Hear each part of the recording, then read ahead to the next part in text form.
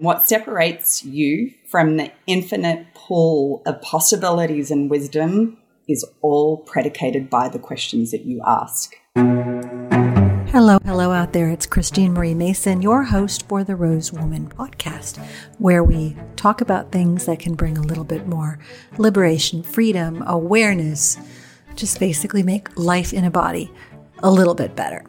Before we get into this episode today with the absolutely lovely Maria Sipka, I have a few announcements. So this week was Mental Health Awareness Day, and my co-author Jeff Greenwald and I are giving away free digital downloads of our book, The 9 Gifts, First Aid for Mind, Body, and Spirit. The link is in the show notes. You can also find it at my website, xtinem.com, or christinemariemason.com, which redirects there, but that makes it easier to find. We put a lot of scientifically proven hacks for feeling better into that book. And yes, it's lovely on the coffee table or at the bedside, but there's a lot of stuff in there that could be helpful on how to use your body's own natural healing intelligence and wisdom to feel better in the moment. I'm by the way, in the editing phase on another book, refining, called Mantra, Tantra, and Ayahuasca, Sex, Drugs, and Rock and Roll in Search of the Sacred. And boy, writing is so intense. Okay, second announcement. I've also been in the lab, the cookery lab, formulating a new psychoactive supplement, a cacao and bobensana confection for Radiant Farms. So if you have an appetite for natural plant allies in healing, you can go to radiantfarms.us if you have pain, anxiety, or simply want more joy in your day-to-day existence.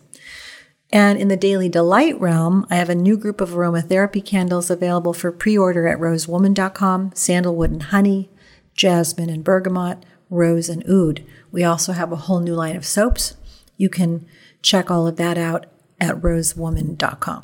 Okay, so I'm about to embark with you on a series of episodes about bringing awareness to intention setting and what you're here to do on Earth. Like, what's your purpose?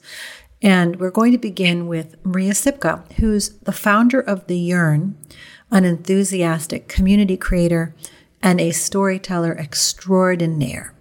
So sit back and enjoy this conversation with Maria.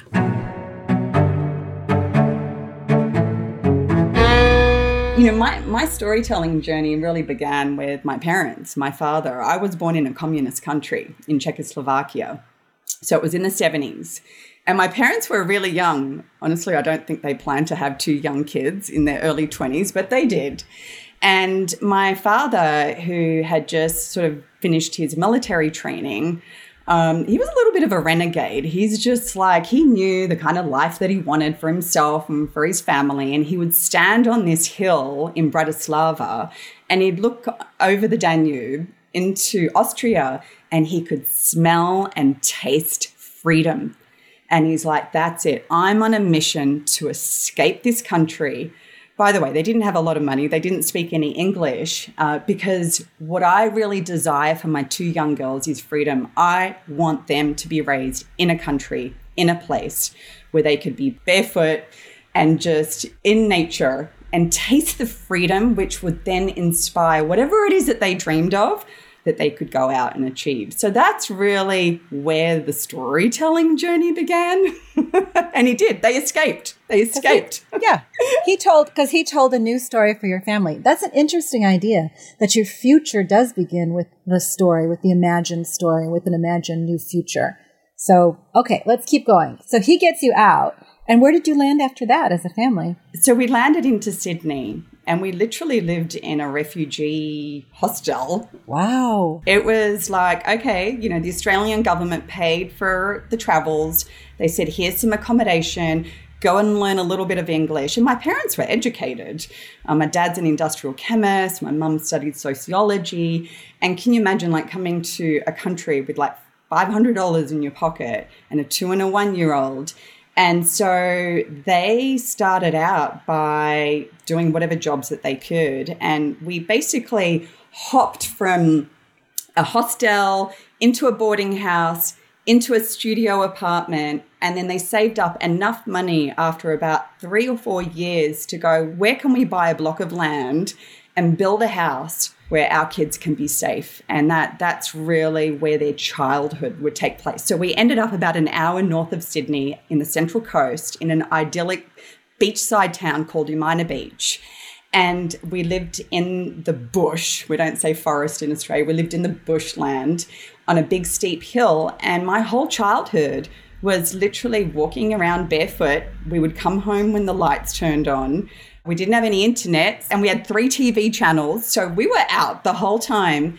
And I grew up surfing. I grew up just playing sports and just being completely immersed in this wonderland of this little beachside town called Umina Beach.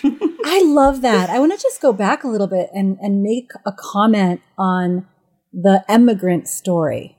That what your father experienced, your father and mother experienced, this bravery to enter a new place and have all of your identity stripped away, you have to hold a very clear vision and know who you are. Because for that whole transition time, there's no reinforcement coming back from the world around you as to remember that you're an industrial chemist and an educated person and capable. You really have to hold it. So what a strength of character to do that. I bet he passed that on to you, or they passed that on to you. Oh, listen, my dad was so strict, and he was a man on a mission. And talk about the yin and the yang. And so, it was really interesting, like just some of the polarity that existed between my mum and dad, where my mum's a socialist. She's all about love and light and just, not really being attached to anything as in like money or like status or power. She's just like pure heart. And my dad was just like, nothing in life is for free. He's like, be skeptical, look where you're going. And he was just like more tough love, right? And so, which was just such a powerful combination. And both of them were rooted in deep love and deep care and values and principles. I remember one time they're just like, okay, we've saved up some money. What would you kids like? They empowered us in their choices. We can either go on a trip to Europe. Now, by this stage, we're 12 years old. So this is years later, 10 years later. And we can either go on a trip to Europe or, you can have a swimming pool. And it's just let's go travel. Let's go travel the world. And it's amazing how you have these crossroads in your life where it's one decision that you collectively make can plant the seeds of possibility that then, my whole value set, for example, around money is that it's all about experiences. It's about freedom. It's never about things. And so I'm a minimalist. I don't even own a car. My wardrobe is probably a tenth of what any other woman's wardrobe. I have one lipstick and I barely wear any makeup. And so it was these pivotal moments along the way of this tough love, but also my mother, who's more bohemian and nomadic, where it really instilled who we became as kids. You're like the half and half of them, like an interweaving. I love this. I know, it's constantly.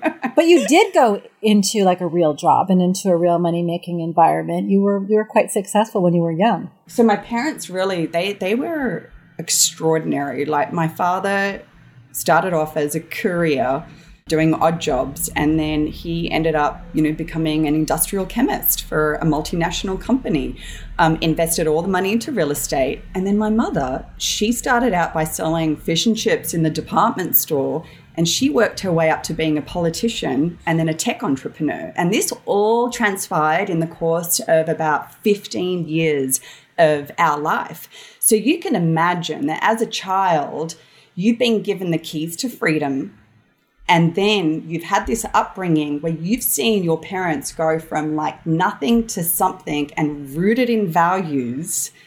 That's a big responsibility to go, okay, this is how it's done. And so I remember my mum sitting down with me. I was 16, and she's like, okay, what is it that you're passionate about? These conversations that you have either with your kids or with your friends. It's having that one person that sits down with you to say, I care about you. I care about your future. Where is it that your heart desires you to go? What do you want to learn? And so we literally flicked through a bunch of different university courses, and she's like, I really feel like and it's about them seeing you. I really feel like your talent lends itself well to marketing, communication, storytelling. And we looked at the grades that you needed. We had a tertiary entrance rank, which is like your CSAT score. What's the scores here? SATs. SATs. ACTs. I forget what they are. Some way of measuring how much of the dominant culture you live in and where your privilege is. No, I'm kidding. No, but seriously, those scores do not reflect your capacity. They reflect like how much you conform to the dominant culture. Anyway, go ahead. I believe that's changed in Australia since I was at college, which was many years ago. But you needed like 82% to get into studying marketing communications. And I'm like, I'm not academic. And so how am I going to achieve that goal? So I literally took out the yellow pages and I'm like, I need to go to a private school. I had to convince my parents to pay for it because I went to a public school. And so I studied so hard over 2 years and I got 82.6%. So I just scraped in to get into university, just enough. And I tell you, so my mum, she said one thing and one thing only. She's like, listen, she's like, you're either going to love your college experience, you might feel neutral about it, you might hate it, but just mark my words, get that piece of paper. You never, ever know when you're going to need it.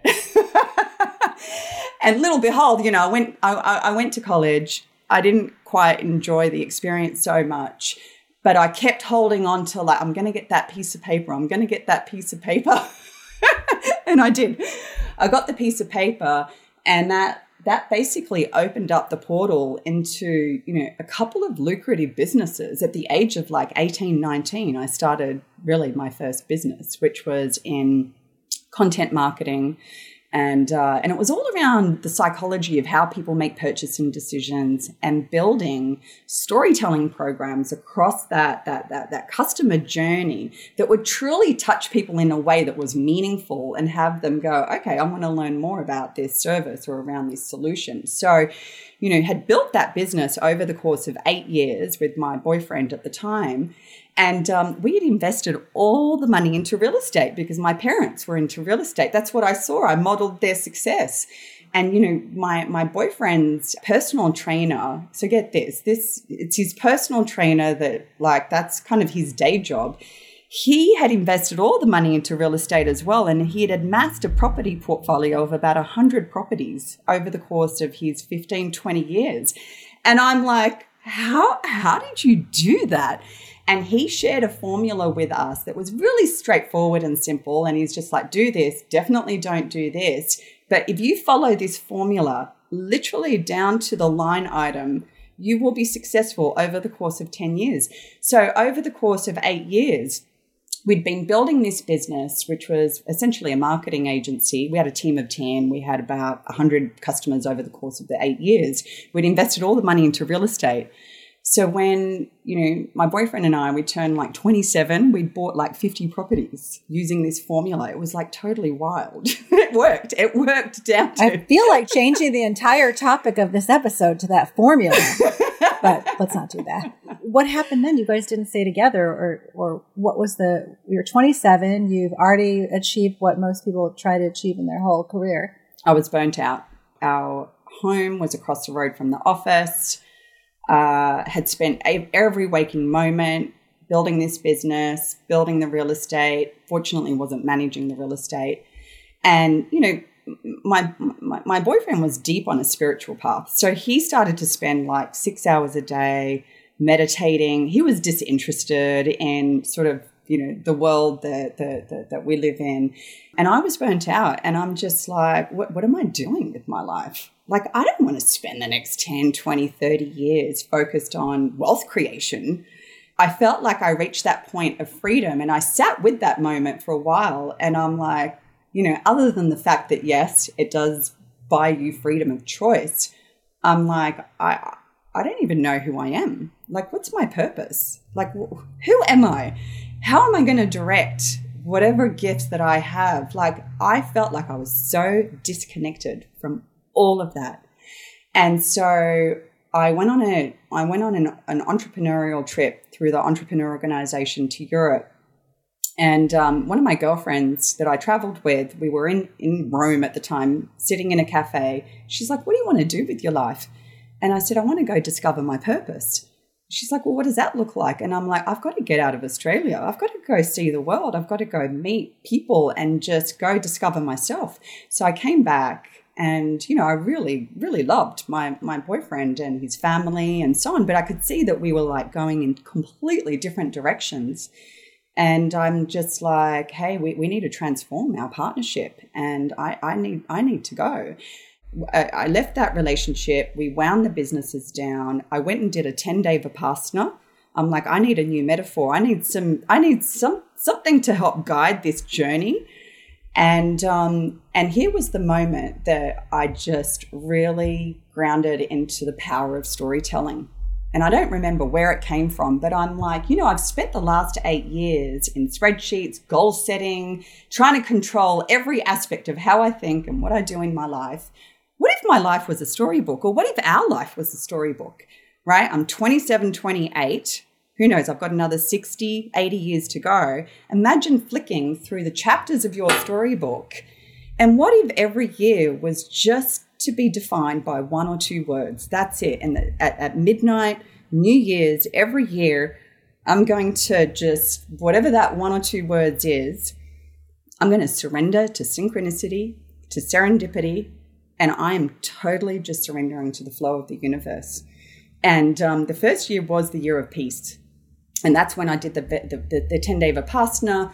That's where I started to spend time in the forest. I started to attract very peaceful people. I was reading books on like Zen and Buddhism, you know, and then the next chapter was the year of adventure. And I got on a plane and I went and traveled around the world for 2 years. And part of the thinking was that, call it, like I've been, you know, these chapters of the storybook now are, what was I, 27. So we're talking 20 years. There's 20 chapters of this storybook. What was this process of like catching the word? So part of storytelling is that you can't overthink it. Like it truly does start with surrendering. It is about, you know, one of my favorite quotes that I hold near and dear is, it's the silence between the notes that makes the music.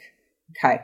So what I figured out, because I did, you know, I was already meditating, but the 10-day Vipassana was like what really brought it. It's like when you listen to the silent whispers, you could be anywhere. You could be in the subway, you could be, you know, on top of the mountain, you could just be laying in bed. Once you quieten your mind and you just tune into this really rich, vibrant energy that each of us have within us, the messages just come. And sometimes it's overwhelming. It's just like, it's unbelievable, the visuals and the messages. So what I do is, like, leading up to New Year's every year, probably like maybe 4 to 6 weeks before, I tune into like what's really coming to me, through me, and, you know, what are the silent whispers? And so by the time that midnight comes, it's like sometimes even the word or two comes right at the beginning of the process. Like this year is the year of love. So it's just there. It comes and hits you and you're like, great, I'll take it. And then I just surrender to it. I want to just make a note here for anybody who isn't familiar with Vipassana.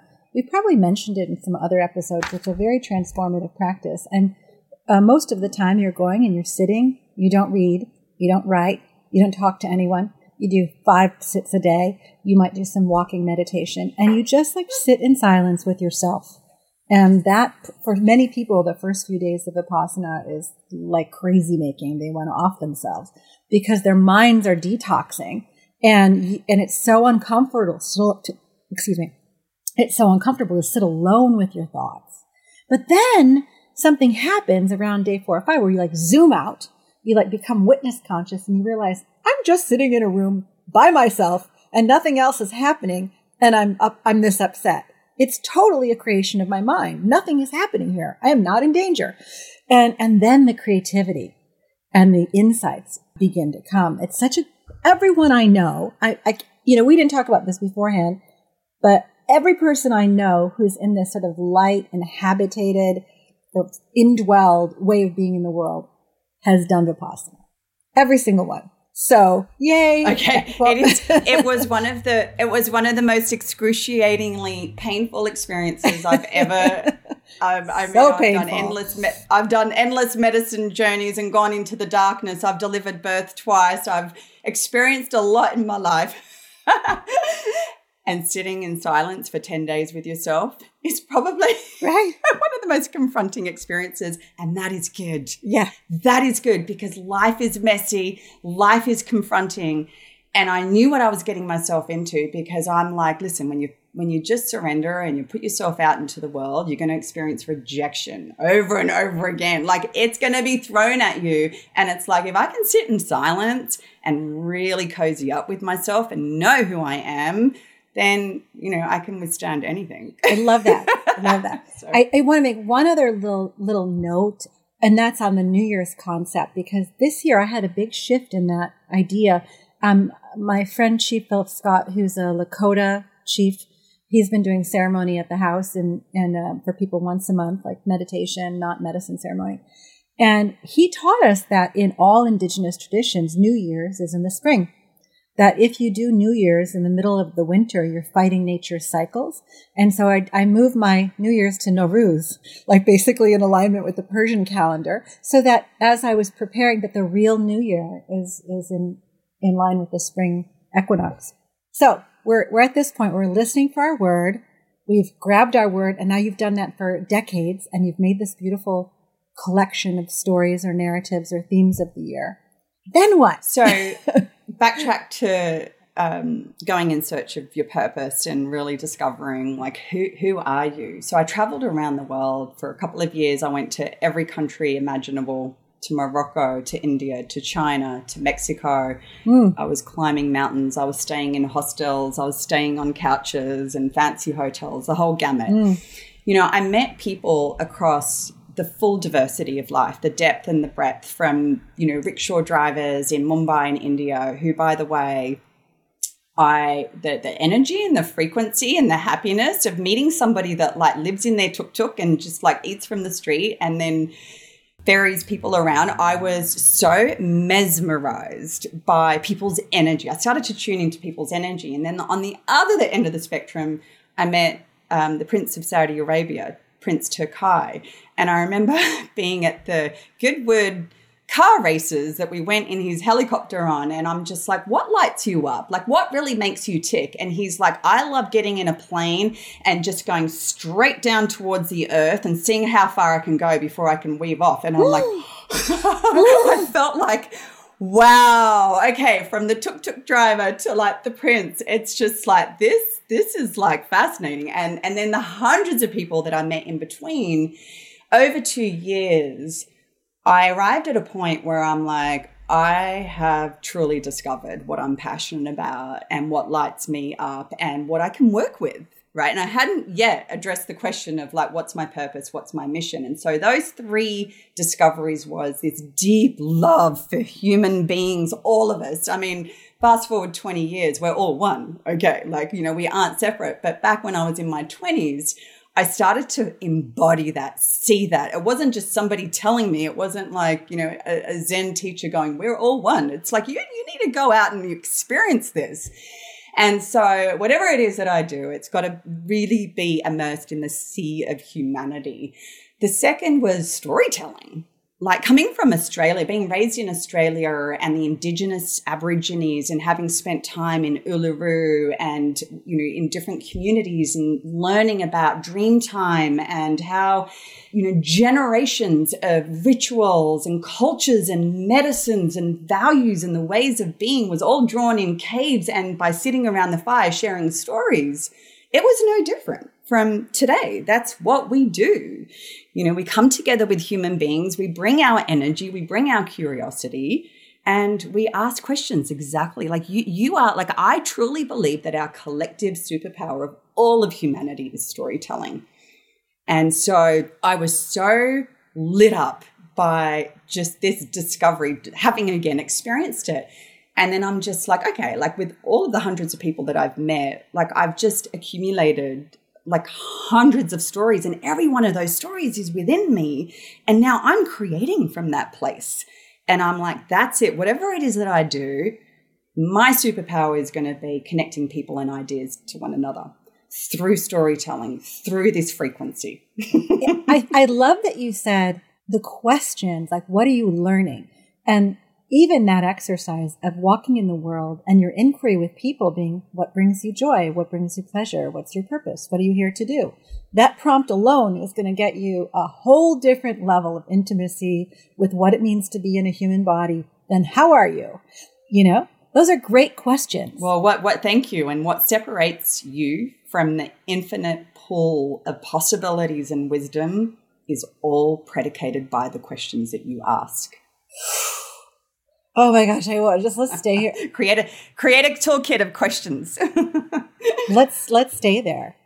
There's a whole bunch of those now. Like, I feel they're kind of like remedial conversational decks, you know? Like, I don't know what to ask people. I have one on the Rosebud site, by the way. It's 100 questions to ask your mother about her sensual, sexual, and reproductive life. Believe me, when people do that, when they do that questionnaire, their relationship with their mother changes completely. Oh my gosh, I'm having a moment, even trying to visualize having those conversations with my mother. It was born of an insight from a survey we did where women said that the hardest person to talk to about those things was their mother. And we were like, that's the line of transmission. And it's basically through shame been severed. So can we change it by beginning the dialogue? Anyway, so ask good questions, ask wisely. Do you have any others that are some of the ones you like to ask? I love to ask people, you know, where are you directing your energy right now? Like, what's really on your mind? What's in your heart? What have you been feeling lately? Obviously, what's most present? What lights you up? I was with one of my girlfriends a couple of weeks ago, and one of her friends that she wanted to introduce us to was also, we were all together. And the first question that I asked him, I'm like, what do you really care about? And it was like, he's like, I care about peace. I said, so how do you embody that? Like, how does peace translate itself within you or within whatever it is that you're passionate about? And let's just say we skipped the small talk. We went straight to the core of what this man cares about and went on the most epic adventure conversationally over the course of the next 2 hours. Those are the best. That's lifelong friendship in the works. That's what happens when you enter at that level of dialogue, is you begin to cultivate these like threads of light that are woven with everybody that you've ever spoken with. It creates this beautiful tapestry around the world, and also like shocks you into realizing how many ways there are to live, and the judgment begins to soften and the separation begins to soften. So I feel like your journey itself is a meta-narrative on peace, on human connection. Well, there's thank you. And there's no greater gift that we can give one another than our presence and listening and receiving. And sometimes within 5 minutes, people really feel that. Like, for people to feel seen and accepted, and exactly as you just said, not judged, there is no greater gift. And I practice that every day with my husband, with my kids, with any human being, whether I'm in an Uber or at the dog park, at the cafe, and it's a good barometer of like how much capacity and what level of presence we have, because I find that when I'm not connecting with people and being in that space of curiosity, then I feel like I need to go nourish myself and build capacity so that I can fully show up in those moments and share that gift. That is how we change the frequency in the world, is truly seeing one another. My friend Life is working with me, and every time I stop making eye contact, he's like, make eye contact. Be with me. Don't be with your computer or your phone. Very human admission right there. Okay, so can you tell us a little bit about the yearn, how that happened? Yeah. What it is and how that happened? So how it happened is that I fell in love. Like, I truly fell in love with an extraordinary man, a man that I'd known for 7 or 8 years, and I'd never really seen him. And so we came together at Burning Man, when I say came together, that's where we first realized that we were a possibility for one another. And we were both in relationships at the time. So 3 months had passed, and then we were both out of relationships. And he invited me to Spirit Rock to come and attend a resiliency experience with Linda Graham and meditate a little bit. And so we had this beautiful experience at Spirit Rock where we stared into each other's eyes for 7 minutes. And it was 7 minutes my turn, 7 minutes his turn. And we could choose what question the other person would ask. Again, questions. And so you had a choice of like 5 questions. And I remember the question I chose for him to ask me was, what brings you joy? And then he stared into my eyes for 7 minutes whilst I answered that question. And then he had me ask him, what are you grateful for? And so I then spent 7 minutes looking into his eyes and asking him that question. And that's really where we fell in love. And that was 5.5 years ago. So we went back to Spirit Rock 3 months into our relationship where we're like, let's define our core values as a couple. So we went through this, we snuck into one of the rooms upstairs whilst there was some session going on.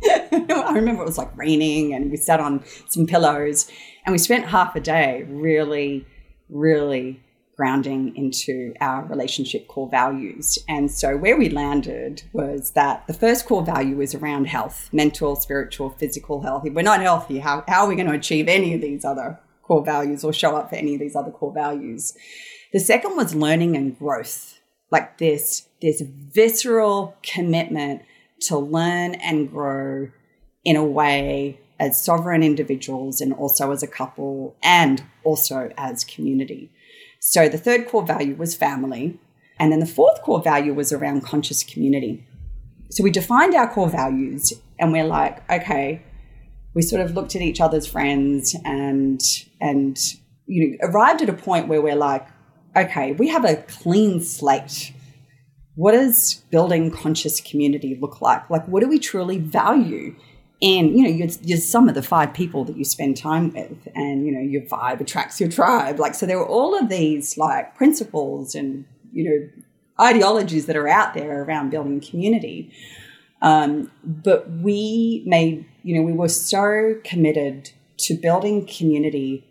And I love the words you used earlier, which was about this tapestry. It's weaving a tapestry. Because as soon as you start investing time into building community, it's like you learn about one another in so many multidimensional ways and you start weaving this tapestry. And we realized that how we would show up in community was either through salon dinners, it was either through festivals, etc. So, we started going to various different festivals like Linda, Burning Man. We'd been to a number of different entrepreneurial gatherings. We started hosting dinners in our home.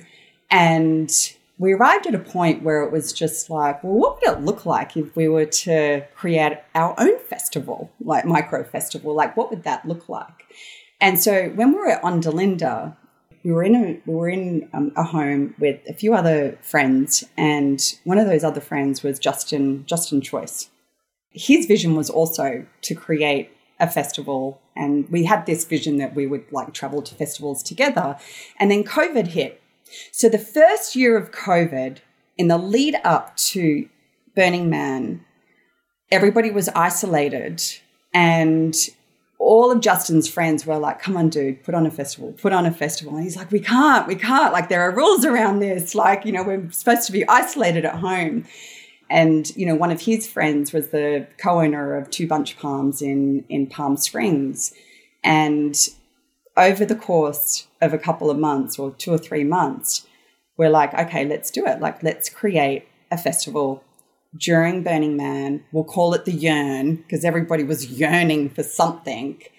And it started out really as a super fun gathering and everyone was having a good time. And, we triple COVID tested. We had like silent discos. There was probably like 70 friends that were there. And what transpired after the second evening Tim Chang, who's in the community, he was at the first Yearn, he got up in front of everybody and he had this like heart that was lit up. And he's like, listen up, everyone. He's just like, the world has changed. The world is suffering. People are suffering. And we're all here having fun. And you know what? We know how to have fun. We've been doing that for years. But what I really challenge each of you is to go back into your communities and to share the goodness, to share the light, to create impact. And I want each of you to commit that we're going to shift from frivolous fun to intentional fun, purposeful fun with purpose. And Gary and I were like, oh, he's speaking our language. And as we started to connect with the folks that were at this festival, what everybody loved was the human connection experiences. It was the intentionality experiences. It was the sound baths. And what became obvious was that people were craving to come together to experience all of these different modalities, to learn, to grow, and to be able to go back into their communities, with impact. So the second year, we started working on making it more intentional, introducing more modalities. We established a church so we could serve medicine, and we came up with a series of core values and started to attract and grow the community. And the way that we describe the Yearn is that it's the gateway event for the conscious curious. So all of us as we're out there, we live in a bubble here in San Francisco, but, as I'm out in the world, my husband Gary's an investment banker, so he's speaking to CEOs and investors every single week. And so we show up more in our professional, attire and having professional conversations. But, every time you meet somebody, and it's like every second or third person we meet now, there's that spark of curiosity that these folks might not be ready to go to Burning Man. They might not be ready to do a Vipassana. They might not be ready to go and try plant medicine. So we invite them into a safe space that's rooted in core values, and we curate a beautiful choose your own adventure experience amongst a community of about now 150 people that now come to these events. We're on to our 5th year, and everybody's at different stages of development. There's people that are just waking up through to people that are very awoke. There's the cross-pollination and diversity of community that comes to the Yearn. It's really to catalyze people into different pathways through connecting with one another, new friendships, new communities, new modalities, and just different ways of being. And when people arrive at the Yearn, their identity doesn't matter. We don't want to know, like what's your title? How many companies have you built? Those questions that we were asking before, it is, what lights you up? It's all about seeing the human being in their full essence in community, learning together, celebrating together, and having this opportunity to go back to their homes, their communities, their companies, and either start that journey or immerse deeper into the journey. I think that's beautiful. I have a project that's Tim Chang adjacent in Bali, Dwachandra, which I really hope you'll come over there. And I feel that is truly his core mission. And this idea of passing on the light and fun with purpose, life is supposed to be pleasurable, and it's not enough when it's just pleasurable for the self alone. There's something in yoga about receiving for the self alone versus receiving for transmission and to increase the flow between that I think is so beautiful. So is that still going on, the Yearn? It is the absolute catalyst and highlight of our year is the Yearn, because as you can imagine, as we're all out in the world, we're meeting people, and we're constantly, we aim for 60% of the participants to be new. So it's not a cliquey community. You feel like when you arrive that you've walked into a space of infinite possibilities there, and a lot of people arrive stiff. We give them a big hug and we're like, okay, you're about to go on a very, very special, fun, purposeful journey. And by the second evening, it's like popcorn. You can see them pop, pop, pop. And then come Saturday night, they're like standing under the stars going, how do we get to feel like this all the time? People are feeling quite emotional because it's like I've never even seen myself in this light, let alone having other people witness me, and nobody knows what I do or who I am from that perspective. And so it's very pure and very beautiful. It's really the best way to describe it is community alchemy. There's an art to that, to creating a space that's safe enough for people to drop in and open. And sometimes even just looking at what is it that allows someone to let the shell go, let the mask go, represent their full selves. And I'm sure that you could really break that down. I'd like to move on to something that we talked about before the call, which is you name your houses. You name narratives as they're beginning in your life. I mean, I think once I had we did name our cars for a while, like the Black Fantastic. There was a car called Veronica. But I'm interested in letting people in on the way you're storifying your own life and using story to transmit some of these ideas of belonging and community. It's such a yummy space to be in. Again, stories and storytelling is whimsical. It's fun. It's dramatic too, right? It's a full spectrum. It's not just all rainbows and unicorns and riding the magical carpet ride. There's also, the full spectrum of emotions. And so again, when my husband and I first met, within weeks, because our hearts were open, we were filled with so much love, and we could just be connected to the whole universe through this sacred partnership. I created a group on Facebook, private group for him and I called it The Story of the Sun and the Moon, because his surname is Moon and I'm his sunshine. And I'm like, okay, that's the story for our sacred container. And then within that group, any time that we would have an experience, I'd post photos and just share a story. And it's really a reminder of planting all of those seeds of possibility. So within a few months, we'd moved into our home, and part of our core values in building conscious community, we had, we were very passionate about hosting salon dinners in our home.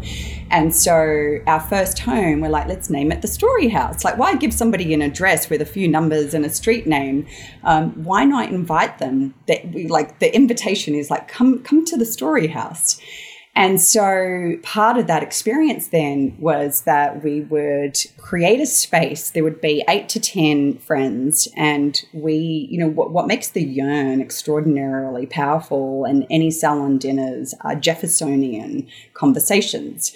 So again, the question that you set the stage with, and then enabling everybody to respond to that with their own story. And can you imagine, when you're sharing your response to whatever that question is, then to be seen and witnessed, that's how we learn. We learn through stories versus advice or guidance. And so we would host these salon dinners, and that's where we started to weave, the tapestry of this community. So then when we moved into our second home, our permanent home, we call it the Lighthouse, because there's so much light that's in the house, from the front of the house to the back of the house. So again, we invite people to come into the Lighthouse. So every experience, your home, each other, the collective, I literally just created a community, as Christine, of the most potent and powerful and impact-driven women that I've met over the course of the last few years, right back to 20 years. It's not, that I was really intentional about, okay, what's an appropriate name for this group of women? Because whatever you name something, that is the energy that you infuse into the collective and what transpires for that. So, I created the name that I came up with was Stewardesses of Light. We're all stewarding our light through our creation, and the intention of this group is to see one another, receive one another, elevate one another, share events and resources, be able to ask for help, be able to celebrate. And, what's transpired just in the last week it just, again, adds to this rich tapestry of how we as individuals experience life. So it's not just about the word or the story. It's what I learned through, a dear friend, Azria Bakir. They're building a temple in Zihuatanejo, and they've named the temple Kavanah, which is a Hebrew word for the energy that you place into the intention or the prayer. And so when we're really orientating ourselves to storytelling or words or pictures, however it is that you choose to express, it's the kavanah that is infused into that creation. Sounds a lot like covenant. Interesting. What does that evoke for you? Like the promise, the sort of the soul agreement, Mm-hmm. Beautiful. Covenant. Yeah. Oh my God, Maria, I could listen to you talk for hours and hours. I can't believe it's already been an hour. I'd love to direct us now into just some suggestions you have for people who are looking to incorporate more magic and more story into their life. Obviously, they can't be you. They can't do it as you. You've had this incredible, multi-decade journey of traveling the world and basically living into this. So while retaining their unique individuality, what are some things you would suggest for people who are looking to incorporate story and magic? What I would inspire anyone listening to this is that first, sit down in a place that you feel grounded and that you feel alive and that you feel like you're in a space of possibilities. And ask yourself the question, what's your storybook? What are going to be the chapters that you want to flick through? And how does that story weave together in a way that taps into your essence? Like, what is it that your heart desires? And so you start off with your storybook and the first chapter of that storybook. And with the first chapter of the storybook, it's, again, listening to the silent whispers. What is it that is flowing through you, yearning for you? You might feel exhausted and burnt out. So it may be the year of peace. You might be bursting with creativity. And so it's the year of creating. You might be feeling love in your heart, and it's the year of love. There are infinite portals that you can anchor into and play around with it. So what's absolutely critical is that this is not a mind exercise. It's not about overthinking it. It's about tuning into what you feel in your heart and looking at the clues, because there are clues everywhere. So as you're really tuning into the chapter of your storybook, what have you observed in the previous days or weeks or months? What keeps coming up for you? And all of those clues are there. That's the universe that's like flowing through you to go, hello, like I'm here. And and once you really feel into a word or a couple of words that will be the chapter of your storybook, from there, just surrender to it. Like it may start to immediately show up. People might start coming into your life, or like certain books or podcasts or opportunities. You might find yourself wandering in different parts of your neighborhood or different parts of the world. It's trusting the process, because what I can wholeheartedly attest to is that after 12 months, you do look back and you would never have even imagined how that story unfolds. That's where you truly become a believer in it, because of all the twists and the turns. And that's where the magic, when you surrender, that is where the magic starts to show up. Do you have a theme for your year this year? You said love. It's the year of love. Yeah, it's the year that we got married. Your marriage story was very beautiful. Sort of the way you held the ceremony and the way you invited people in. Maybe you could tell a little bit about that. So, if it's not too personal. Yeah, no, absolutely. It's actually something that Gary and I really value, is to be able to just share vulnerably any parts of ourselves and our story and show people what's possible. And that's how we all learn from one another. Like once you see it in somebody else, you're like, I didn't even know that was possible. And so we arrived at a point where we're like, how do we create a Yearn-like festival/spiritual retreat for our family and friends that would never come to something like a Yearn? And we're like, okay, if it's a wedding, they're just going to have to come. So we have a home down in Todos Santos. It's a very sacred place for us. It's where we feel grounded and at peace, and just like the sheer force of the ocean and the desert, and it's very dry. We decided to host our wedding down in Todos Santos in Mexico. So now we've invited 70 family and friends, and the invitation was through our spirit animal. So at the lighthouse, every time we look out, there's like trees, and we're constantly seeing hummingbirds. And hummingbirds are these extraordinary birds that really call people to presence. So they flap their wings 80 times in a second. They can actually fly backwards, and they're so beautiful and so majestical and colorful and elegant and graceful. And then they drink the nectar and then they fly off. And so we found an artist in La Paz who he does lithographs, and we asked him to create a hummingbird. And then we shared the story of the hummingbird. So the invitation was calling people into presence. And over the course of 4 days, we hosted a festival/spiritual retreat. And, part of the whole setting was the sun and the moon and the cosmos. And part of the magic of bringing 70 family and friends together is, we were on a mission for people to meet one another in the most intentional way. And so we came up with a series of constellations. And so each night there would be 8 to 10 in each of the constellations. I think there was like 7 or 8, maybe 8 constellations.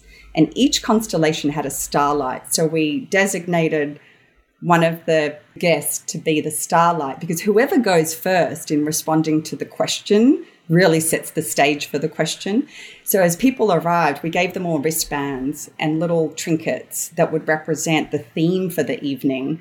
And we based all of the conversation themes around our values. So it was community, it was adventure, it was love. So the questions that we were asking is like, what's the greatest adventure that you've been on in your life ever? And how has that impacted who you are today? So by the end of the wedding, everybody dropped so deep. The tapestry of these 70 souls was so deeply enmeshed in this yumminess of love and nature and adventure and possibility that all of them just walked away feeling lit up and nourished, and they all felt loved. The level of intentionality and design that you bring into living your life is inspiring me so much. Thank you. I feel this call to go into a little tiny room at Spirit Rock with my partner and envision our next whatever years. But we have been working on this values thing, by the way, and it's been so potent to see like how they overlap and where they're different and what we envision together.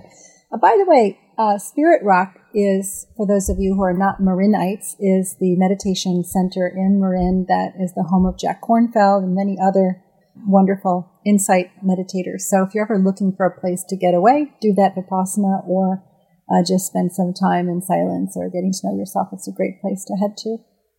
Can people apply to the Yearn? How do they get into it? How do I get into one of your designed experiences? I'll share a link. It's yearn.org, and you can share it in your call notes, or feel free for people to connect to me. I'm on Instagram, on Facebook. So Maria Sipka. Okay, well, I love speaking with you. Any final words? I'd love to quickly share the story of the dandelion, because that's really the gift that I wish to pass on to anyone that's listening. Imagine for a moment that you're a dandelion. Dandelions are one of the most majestic and beautiful flowers that really grounds us into our childhood. Like, who didn't pick a dandelion and make a wish and blow on that dandelion? And so dandelions, what's really majestic and magical is that each dandelion actually has 10 lives. It will like form a flower and then a little fuzzball. And each of these fuzzballs, I think it's called a pupa, is or pupa. It has about 150 to 200 seeds that then have these threads. And these threads are like parachutes. So when the wind comes and blows on the dandelion, it picks up these threads. And depending on the humidity in the air or how dry the air is, these seeds can fly up to 70 miles and land and spawn a new dandelion. And so the dandelions continue to propagate. And what's absolutely powerful about the dandelion is that it really truly represents the collective power of storytelling and propagation, and how every moment can be a seed of possibility. Every time you meet somebody, every time you meet yourself, you're spawning seeds of possibilities. And all I see are just these fields of dandelions. Of course, there's super dandelions like you that are out there, Christine, because you're just propagating and spreading goodness at such tremendous scale. And that's really the magic of nature and the wind and all of the elements. Yeah, cooperating with the wind. I love this story. Thank you. Thank you so much for being with us in this conversation. Here are some takeaways, some things you can think about leaving the episode. What is your theme of the year? What are you manifesting? Have you named your cars, your house, or animated or enchanted your world in some way? And if not, might you be able to do that and see what happens? Does it bring more play into day-to-day life? Third, what kind of questions can you ask as your standard intro that might drop you more into a direct or meaningful conversation as opposed to staying sort of on the weather? Another takeaway is, how do you create spaces of intentional connection or get involved in more of those spaces so that we increase the density and quality of the fabric of our connection? And finally, what stories do you want to tell? So those are some good prompts and takeaways. And you know that I like to add a little something near the end that has some magic. And if you'll recall, we started this episode with Maria talking about magic carpets. And magic carpets have been a popular theme in folklore and mythology. You've definitely heard of them from 1001 Arabian Nights, where the legendary Queen Scheherazade is talking about the flying carpet. King Solomon in the Jewish tradition had a carpet made of green silk that could fly rapidly and carry many people. There's a story by E. Nesbit called The Phoenix and Her Carpet, where children find a magic carpet and a phoenix egg, and then they go on these adventures with magical entities.